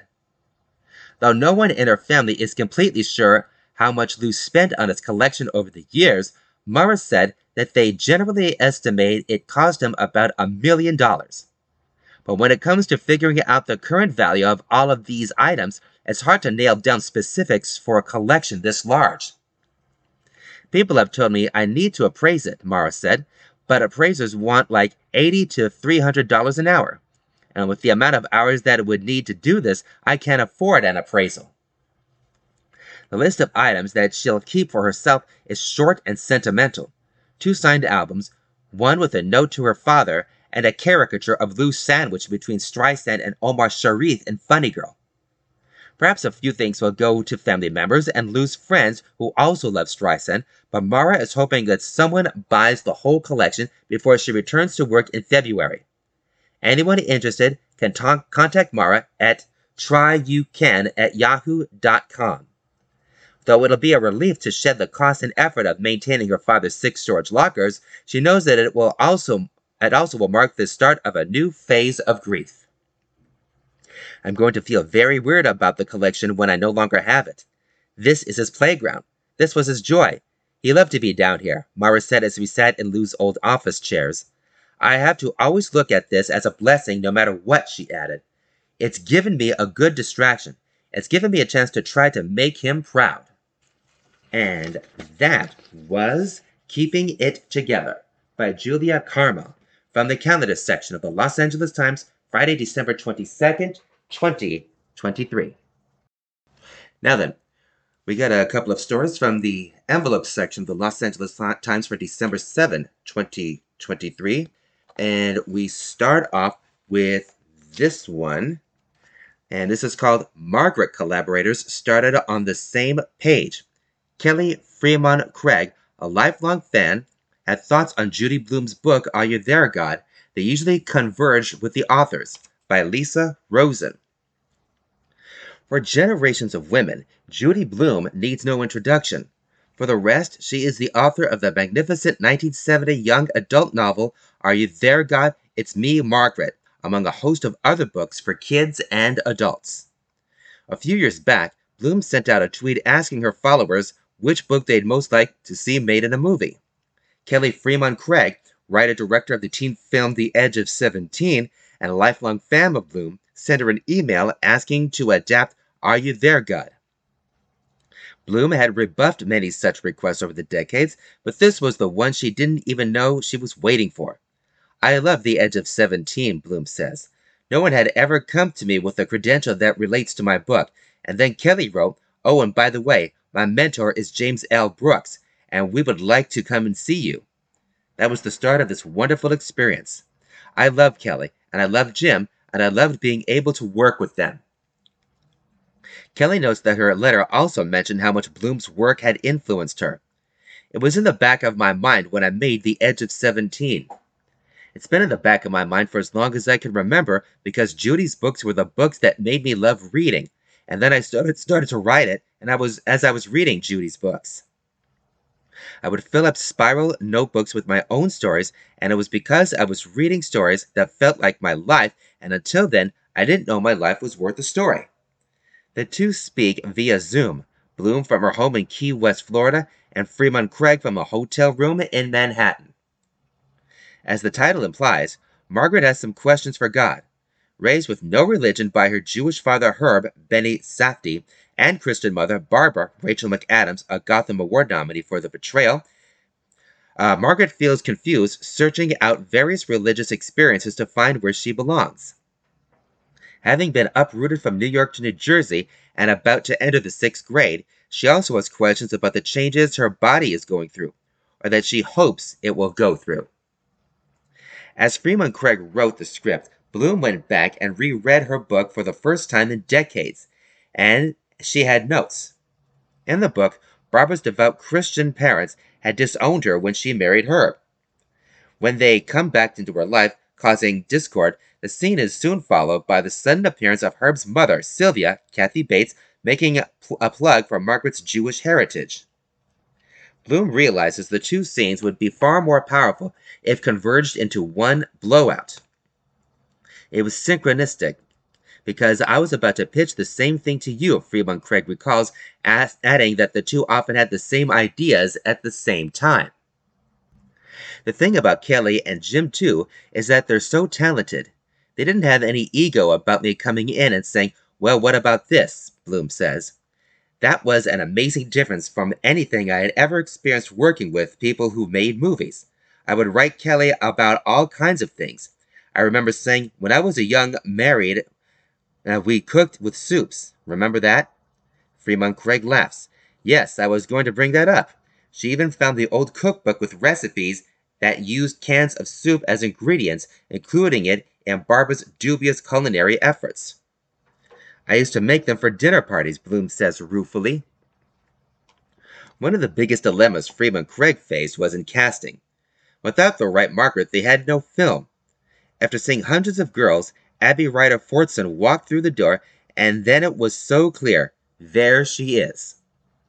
Almost immediately, a larger challenge loomed. We cast Abby in March of 2020, days before the world shut down, and she had just turned 12, so then it was a race against puberty, Freeman Craig says of the pandemic delay in the filming. Margaret spent the whole movie praying for boobs, and by the time we got to the costume room, God had answered.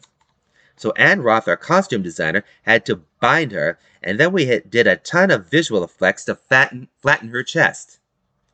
The film premiered in theaters in April to near universal critical acclaim, but disappointing box office returns. It found a new life on other platforms. Both women note how many people tell them they watched the film on a flight. Are You There, God remains one of the best reviewed movies of the year with a 99% rating on Rotten Tomatoes. The film stays true to the original material while expanding many of the surrounding roles. Bloom says it's why the film is better than the book, which was solely focused on Margaret's point of view. Kelly was able to take what I had written and make them into full-blooded characters on the screen. I love that. Freeman Craig finds Bloom's praise wonderfully overwhelming. My hope from the very beginning was to make Judy happy, and for the movie to feel like an extension of the book, so that just means everything to me. That was Margaret Collaborators Started on the Same Page by Lisa Rosen. And here's another one from the same envelope section. World War II is history. The SOS is for today. Jonathan Glazer made his Holocaust film Zone of Interest to provide an urgency amid the current political landscape by Gregory Elwood. Jonathan Glazer is admittedly not a prolific director. In the 23 years since his acclaimed feature film debut, Sexy Beast, he's made just 3 other features. He's never exactly sure why he tackles the films he makes, but this quartet, which includes 2004's Birth and 2013's Under the Skin, didn't just land on his doorstep. He had to dig deep creatively to find them. That's perhaps one of the reasons it's taken a decade for his latest celebrated effort, The Zone of Interest, to enter the cultural conversation. Adapted from a Martin Amis novel and a rare British entry in the International Film Oscar race, Zone depicts the seemingly everyday life of a German family during World War II. Except this isn't just any household, it's the family of Rudolf Haas, Christian Friedel, his wife Hedwig, Sandra Hüller, and their 5 children. Haas was the real-life commandant of Auschwitz from 1940 to 43, and his family lived in a beautifully decorated home right next to the Nazi death camp. They were so close that Glazer's film hauntingly frames the juxtaposition of the Haas children playing in a vibrant garden with the sounds of screaming prisoners and the churn of crematorium furnaces in the background. It's not just an artistic choice, but a historically accurate one. As a Jewish man, Glazer remembers learning about the Holocaust when he was a child and thinking how unfathomable it all was. But as an adult, his motivations to tackle this subject were driven by a long list of considerations, beginning with the opportunity to reach a new generation, as well as his anger at the current political landscape. There was also his disgust at recent fictionalized accounts of these horrors that he feels are wrong-headed to the importance of the subject. And lastly, the continuing proliferation of Holocaust deniers and revisionists. And the ethics, should I do it? And if I'm going to do it, how should I do it, and what must I avoid? So all of that stuff is so interesting to me, Glazer says. And on the back of that investigation comes a film. There's your 10 years right there. That investigation saw Glazer spend untold hours researching the Auschwitz Memorial Archives. There he found numerous anecdotes from the prisoners in the camp and those who were forced to serve the Haas household that directly informed the project. He notes, a lot of the things that are said in that film they said I didn't write. Hedwig sitting at the table telling the Polish girl in the house, if I wanted, my husband would spread your ashes across the fields of Babis. I didn't write that. That's her line, word for word, that comes from the archives, Glazer said of the subcamp where prisoners were forced to farm. Hedwig's anger at the idea of having to leave that house, I didn't write that. That's what happened. But for Glazer, it was standing at that actual wall, seeing the proximity of those people, how they lived, and what they did abutting the death camps that stayed with him the most. I was imagining myself as a prisoner on the camp side of that wall, hearing those children splashing in that pool, and then being on that side of the wall where the kids are splashing in the pool and imagining the prisoners on the other side, Glazer said. What you see in the film is a simulation of what happened, how they lived and where they lived. It's the distance in the house, and the chimney you see in the film is exactly the same distance between the house and their chimney. One of the initial pieces of visual history Glazer found in the archives was a roll of film that Haas shot of his family. An album where his kids are playing in the garden and you can see the pool, the flowers, the garden pathways, and the greenhouse. But something is intentionally missing from the photos, any hint of the prison wall. That tells you a lot about the psychology of the man in a sense, Glazer says. Imagine that after the war, he's got this photo album of the 4 years he spent in that particular posting with his wife and his family. There isn't a shot of a camp chimney. There isn't a shot of the prison wall. And so in a way, our job was to take those pictures that he didn't take. Glazer and his director of photography, Lukas Zal, used 10 static cameras strategically placed in a recreation of the Haas homestead, a repurposed building found in just 200 yards from the real location, to film a majority of the movie. The lack of dolly shots, soft focus, backlight, etc. gives the proceedings an unexpected intimacy. It almost seems like it's happening in contemporary times. The whole aim of the film was to make it as present tense as possible. I kept using the phrase present tense as it has to be now, Glazer says. It has to have an urgency. It can't be an event that happened in history, and therefore we are somehow safe from it. In other words, a museum piece. I had no interest in that. That was World War II is History, the SOS is for Today, by Gregory Elwood.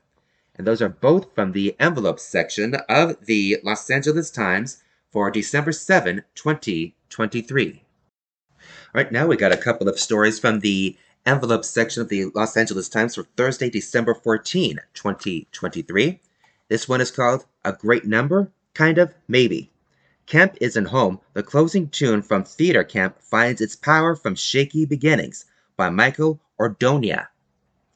There are 3 bits of alchemy in Camp Isn't Home, one of the most memorable movie songs this year. But to appreciate the treasure it becomes, you have to understand the dross from which it came. The largely improvised comedy feature Theater Camp sprang from a short by the same name, a loving paean to the finding of community in theater that bonded co-writer and co-director Nick Lieberman co-writer, co-director, and co-star Molly Gordon, and co-writers and co-stars Noah Galvin and Ben Platt in real life. They proudly bear the theater nerd label, even musical theater nerd, and just in case we miss the depth and breadth of the nerdiness, musical theater history nerd. We went to theater camp. The four of us met doing theater as kids, Lieberman tells the envelope via Zoom with composer Marc Sonnenblick. For all the craziness and the not sleeping and the maybe inappropriate acting exercises and everything, those are still my most meaningful childhood experiences and where we got so much of our community. In theater camp, Gordon and Platt play long-time creative partners Rebecca Diane and Amos, stressing out over Rebecca Diane's lateness in crafting the big finale number for the campers' annual original musical. Confronted by Amos to perform the song she claims she has written before the kids, and with Amos's hostile arming of her with an auto harp, Rebecca Diane improvises gobbledygook based on whatever she sees. Girl with an open snapple, a boy who's looking down, and we all come here for summertime. Camp isn't home, but isn't it? In a way, it kind of is. Oh, it kind of is.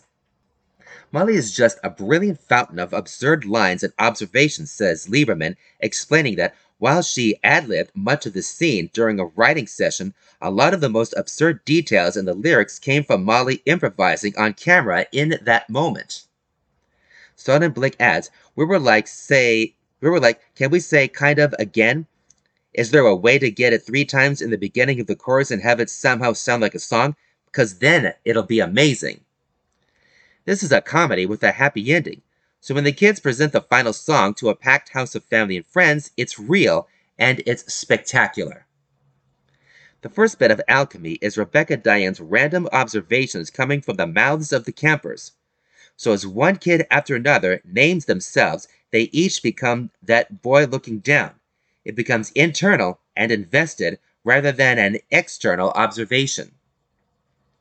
When we hit that moment of a girl with an open snapple, and it's like the spotlight rent anthem vibe, we immediately know what's going on and you can feel it grow, Sonnenblick says. How could the kids perform this in the moment and have it feel really sweet and beautiful? The pre-chorus answers that question springing from one of Gordon's improvs that didn't make it into the film when she desperately sang "We All Fly to Find Our Home." That bit of Rebecca Diane's wild-eyed scrambling didn't make the final cut, but in the finished song, "We All Fly" wings in on a soaring harmony.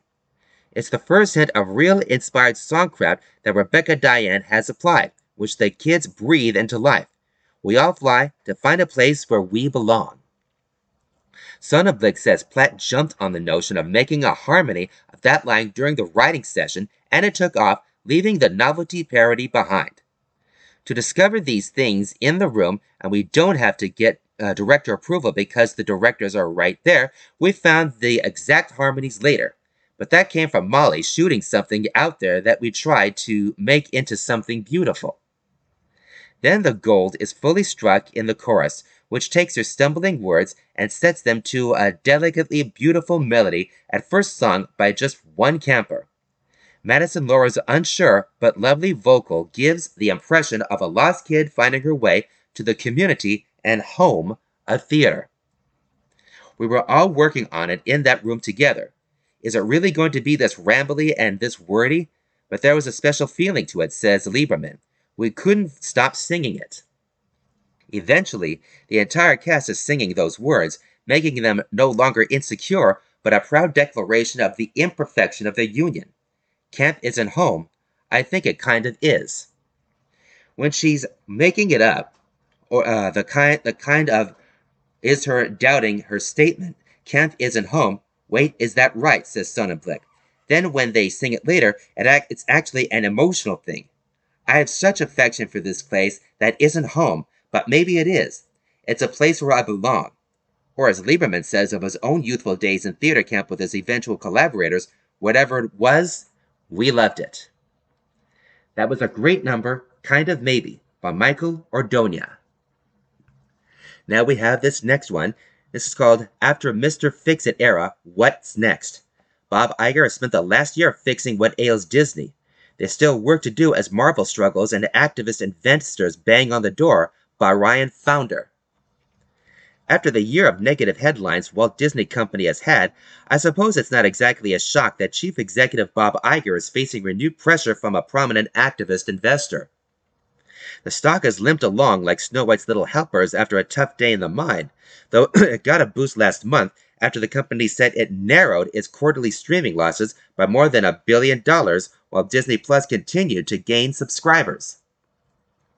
Despite Disney cutting 8,000 jobs and targeting $7.5 billion in cost savings, which is $2 billion more than Iger previously promised to Wall Street, hedge fund billionaire Nelson Peltz received his proxy campaign against the company, aiming for multiple board seats. Peltz's firm, Trian Fund Management, said in a statement November 30 that it would take its case for change directly to the shareholders after Disney turned down its request for board representation. Peltz's effort has considerable backing from former Marvel Entertainment CEO Isaac Ike Perlmutter, who sold the comic book publisher to Iger in 2009 and was later sidelined from the movie side and finally ousted in March, though he remains a major shareholder. There are legitimate concerns about Disney's business, which is why Iger has spent so much of his first year back in Mr. Fix-It mode, floating the idea of selling off TV networks, overhauling the company's structure, and plowing forth on a plan to offer its flagship ESPN sports network direct to consumer. Cable and broadcast TV are in decline, streaming is expensive, and still losing money. And the movies? Ouch. The Marvels bombed, Haunted Mansion flopped, Indiana Jones and the Dial of Destiny was a big disappointment, and the 100th anniversary pegged animated movie Wish is struggling. It hasn't been all bad. Guardians of the Galaxy Volume 3 was a hit, and Pixar's Elemental at least recovered from its weak opening, proving a good movie can catch on when the word gets out to kids and parents. But overall, not great. That said, it's not obvious what Peltz, now a reoccurring thorn in the side for the company, would like Iger to do differently. Iger has acknowledged Disney's problems, and more on that later, and taken steps to address them. As corporate governance expert Charles Elson told Yahoo Finance, this is going to be a big distraction for Disney.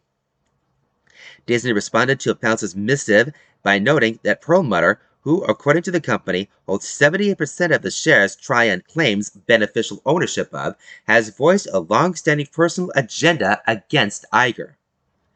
The company has made moves to shore up investor confidence by naming 2 new board members, Morgan Stanley CEO James P. Gorman and former Sky CEO Jeremy Darroch, and declaring its first dividend in more than 3 years. Another shareholder, Blackwell's Capital, issued its own statement expressing concern that Trian's campaign prioritizes Mr. Peltz's ego over what is best for all Disney shareholders. Analyst Rick Prentice of Raymond James wrote in a note to clients that we do not believe Trian has made it clear what exactly it would change at Disney, in contrast with other, more clear-cut activist campaigns. What should Disney do? Cut more? Unbuy Fox? Iger spent much of recent days talking about what still needs to be done at Disney and explaining how it got to where it is now. The Marvel's production suffered from a lack of supervision during COVID, he intimated. The studios must focus on quality over quantity. Bad movies shouldn't get sequels. And when he hinted months ago that he might be willing to sell or spin off ABC and other networks, that was more of a trial balloon he floated while thinking out loud, he suggested. In a bit of an eyebrow-raising comment, he told Andrew Ross Sorkin at the New York Times Deal Book Summit that the company must make sure to prioritize entertainment over messages in Disney content, which was widely interpreted as a concession to those who've accused the studio of going too woke. It's easy to say why Iger might be eager to move on to a new phase in his second reign at the company he previously ran for 50 years with a remarkable track record of success. I can tell you that building is a lot more fun than fixing, Iger said at a November 28 town hall meeting for staff, moderated by ABC News anchor David Muir. But hey, The most fun part is yet to come. Succession planning for 2026. That was after Mr. Fix-It era, What's Next by Ryan Founder. And both of those are from the envelope section of the Los Angeles Times for Thursday, December 14, 2023. Let's end this with a quick movie review from the Los Angeles Times, Tuesday, December 26, 2023. A Flawed Philosophical Gotcha by Robert Abel. The world is in its current state probably needs more movies built around smart people talking to and not just past each other. Just as essential to that are filmmakers with a grasp of how these scenarios work best. Such is the sense of promise and loss manifested by Freud's Last Session, an old-fashioned bout of ideas and beliefs in the two great men of history enter one-room vein speculating a 1939 encounter in London between born-again British author C.S. Lewis, rendered with elegant politeness by Matthew Goode, and the father of psychoanalytical reason Sigmund Freud, roared into life by Anthony Hopkins. It's hardly surprising that this was stage material first. Playwright Marc St. Germain turned a tantalizing historical tidbit. Freud met with an unnamed Oxford Don shortly after Adolf Hitler invaded Poland into a dramatized debate about religion and reason, imagining the pre-Narnia Lewis as that visiting professor. With the world on the brink of war, an ailing atheist faces mortality, and an aesthetic theologian still in the flush of his embrace of Christianity, this Lewis is not yet the love-learned academic that Hopkins played so memorably in 1993's Shadowlands. There's plenty on tap for any heady two-hander worth its salt, whether performed in front of a live audience or cameras. But director Matthew Braun, who also co-adapted St. Germain's 2010 play, has fallen for the regrettable, rarely well-proven view that movies should open up plays with flashbacks and subplots. In this instance, the flashbacks most aptly to Lewis's backstory of World War I scars and meaningful relationships with a friend's mother, Orla Brady, and colleague J.R.R. Tolkien. In Freud's case, they're about his impactful childhood and last years in a worsening Austria. The unintended effect, however, is of cramped twin biographies when what we're here for is a drawn-out colloquy in a tight space. Lewis's gentle prodding of a rationalist edges versus Freud's fulminating about God's existence. Not that their past would factor into such a debate, and cinematographer Ben Smithard is as accomplished with a misty forest or war scene as he is as the period richness of Freud's study. But what suffers in these expansions is the pleasure of sustained characterization, a memory no longer entrusted solely to its portrayer's voice, eyes, and movement, but instead a portal to something superfluous, as if depth of character were best captured with a location budget instead of what an actor can inject directly into our brains. The problem exists also in the well-intentioned but lurching attempt to give a storyline of equal weight to Freud's daughter Anna, Liv Lisa Fries, herself both the dutiful heir to her father's legacy, she would become a child psychology pioneer, and the sum of his disturbing attempts to psychoanalyze the lesbianism out of her. Her scenes, often with Dorothy Burlingham, Jodie Balfour, in stern judgment of her lover's lack of independence, feel tacked on to give Lewis's and Freud's discussions of sexuality some additional added oomph when the complexity of Anna's situation deserves its own fully attentive telling. With so much chronological haphazardness, the handsomely produced, if choppily edited Freud's Last Session becomes trapped in a no-patience land, neither effectively enlarged nor satisfyingly intimate. There are a handful of thick and thorny exchanges, the kind that remind us how invigorating it is when ideological opposites wrestle the big questions with passion and humor, and we're left with the impression that soulful coexistence is better than definitive answers. But with so much extra wedged in, those moments can't help but feel rushed. The leads give it their all. Hopkins' Vingaria pairing is especially lively, but the overall takeaway is of historical prospects playing philosophical gotcha when we yearn for three-dimensional humans filling up a room with their lives, learnings, and flaws. That was A Flawed Philosophical Gotcha by Robert Abel from the calendar section of the Los Angeles Times, Tuesday, December 26, 2023. It's called Freud's Last Session, rated PG-13 for thematic material, some body, violent language, sexual material, and smoking. Running time 1 hour 48 minutes. Playing at the Lazenby Royal in West Los Angeles, AMC Grove 14 in West Los Angeles. And folks, it looks like we are coming to the end of another edition of Stan Dunn's Jewish Edition. So for everything happening with us Jewish folk right here in the city, the state, the nation, Israel, and the world, find it all here. Until next time, this is your reader and host, Marc Braun. Shalom and peace.